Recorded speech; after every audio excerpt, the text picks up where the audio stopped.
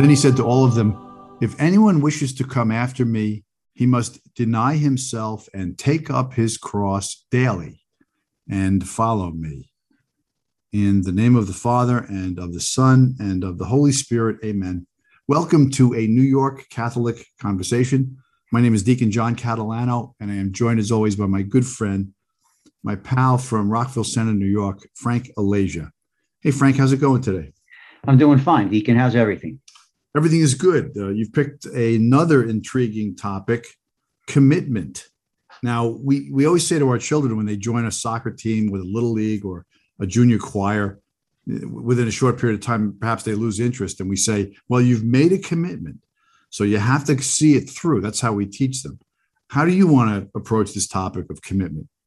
Yeah, well, the topic of commitment came up because I just think that, discipleship costs. When you're talking about the spiritual life, Jesus never watered down the Gospels to gain more followers. Jesus isn't asking us to follow him in his popularity, but in his unpopularity. Oh, yeah. I mean, we don't become a Christian because it's a neat idea. It is a calling, which sets us on a path. So when Jesus says, take up your cross daily and follow me, we're on our way to a committed relationship, right? Yeah, I mean, the question is, are we trying to compromise with the culture rather than committing to Jesus? We want to be so acceptable to the world that we compromise our Catholic values so the world will like us. And we can't do that. I don't know. When did it become okay not to honor our commitments? I mean, honoring your commitments is a virtue. It's first of all polite, it's respectful, but more fundamentally, it's a part of your character and it reflects who we are. It's part of the overall impression we make on the world, right? Yeah, what we do in our secular life, people go to all kinds of lengths to lose weight, to make money, to do that kind of stuff. It seems we have time for everything but God. God has to be first in our lives, not in the last place. We can't push him aside because we don't want to offend someone, or the things in your life that are out of bounds with Jesus. If they are, you're more worldly than committed. Yeah.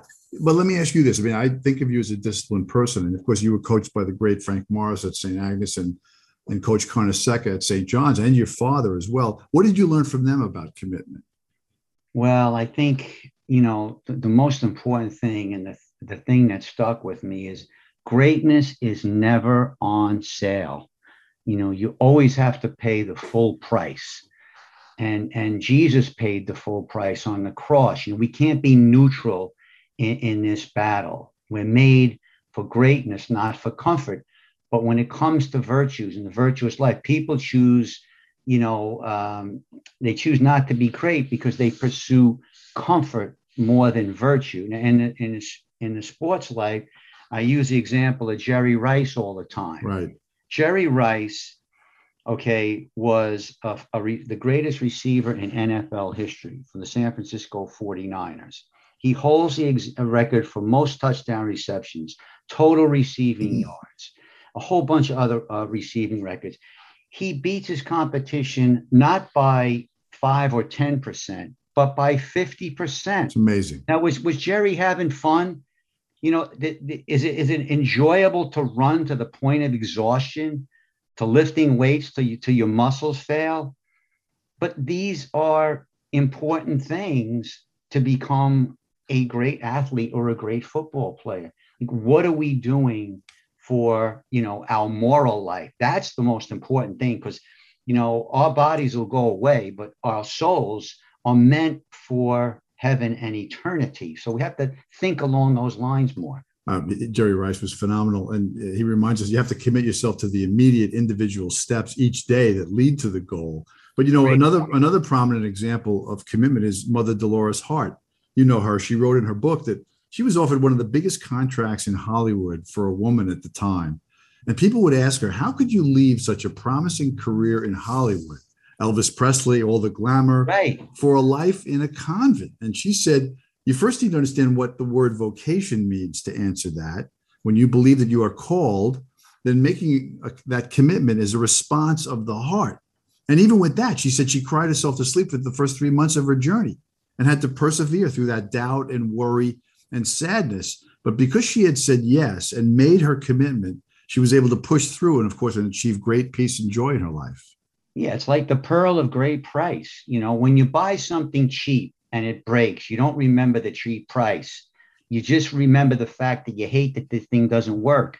If you pay a price for something of value, you enjoy it and you forget the price. Yeah, yeah. And again, back to that day-to-day thing. When I was first asked the question, I said, "How do you become a deacon?"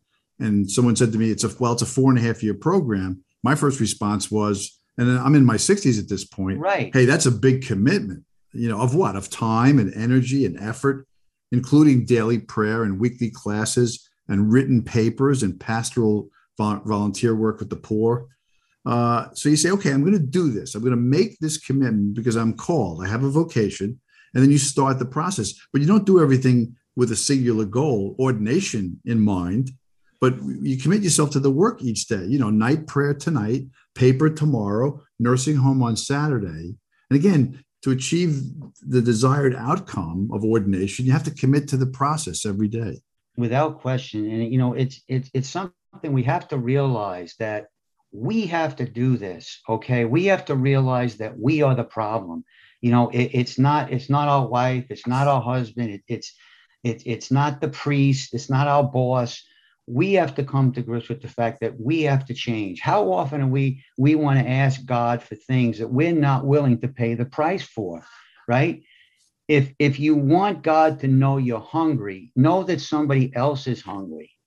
If you want mercy, you have to show mercy.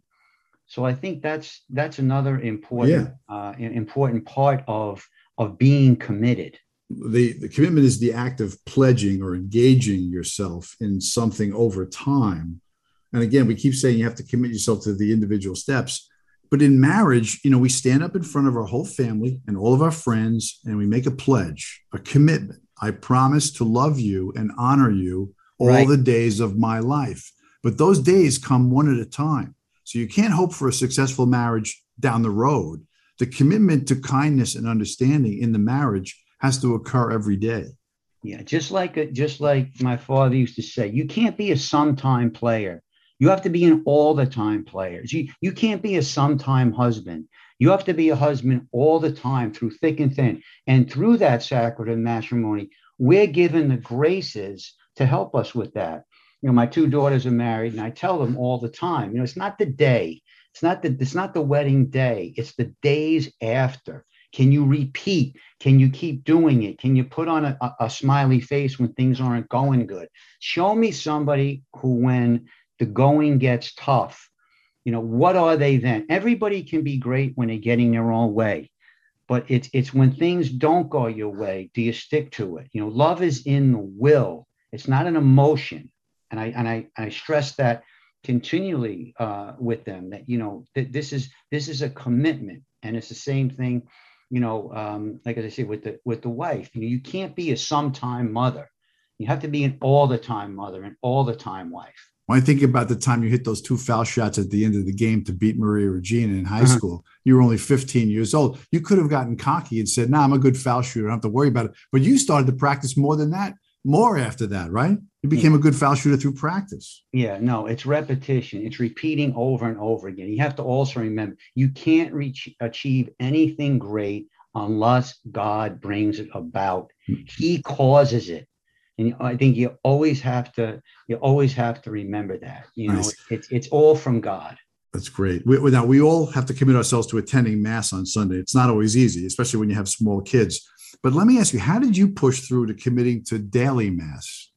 Well, once again, like the more that you receive the sacraments, the more you go to confession, the more you pray, the more you go to Mass, the more graces that you receive. And that's what helps you get to that. Once again, it's not me, it's all what God has done, and I think that's something that we have to also remember. Don't think it's you. That's the thing. It's like the story about the humble monk. He's praying in his cell, and a diabolical spirit appeared to him as an angel. Right. And he didn't even look up. And the so-called angel said to him, "You're the most holy, prayerful, humble monk." He said, "You got the wrong guy. That's 2 doors down." That's pretty good. That's why, by the way, you talk about trusting in God about all this, but that's why a mission statement, right? A personal mission statement is valuable. It combines, your personal characteristics, the skills and abilities that you have, with how you'd like to be thought of, with your overview of what a perfect world would be. And then you can commit yourself to it. So like my mission statement would be now at my late stage in life to take the skills and gifts that God has given me to lead people to a life with Christ. So that helps me recognize my own strengths and weaknesses and guide them towards a singular goal. And it fosters a daily commitment when you set your sails and establish your direction. Yep, exactly. You got to stick to the script every day. Well, I'll tell you this, folks, if I waver in my commitment to this podcast, Frank will jump all over me. So I got to concentrate.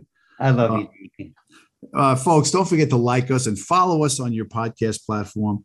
And send us an email at anycatholicconversation@gmail.com. That's anycatholicconversation@gmail.com. I love you too, Frank. I'll talk to you next time, okay? Take care. Bye-bye. God bless, Deacon.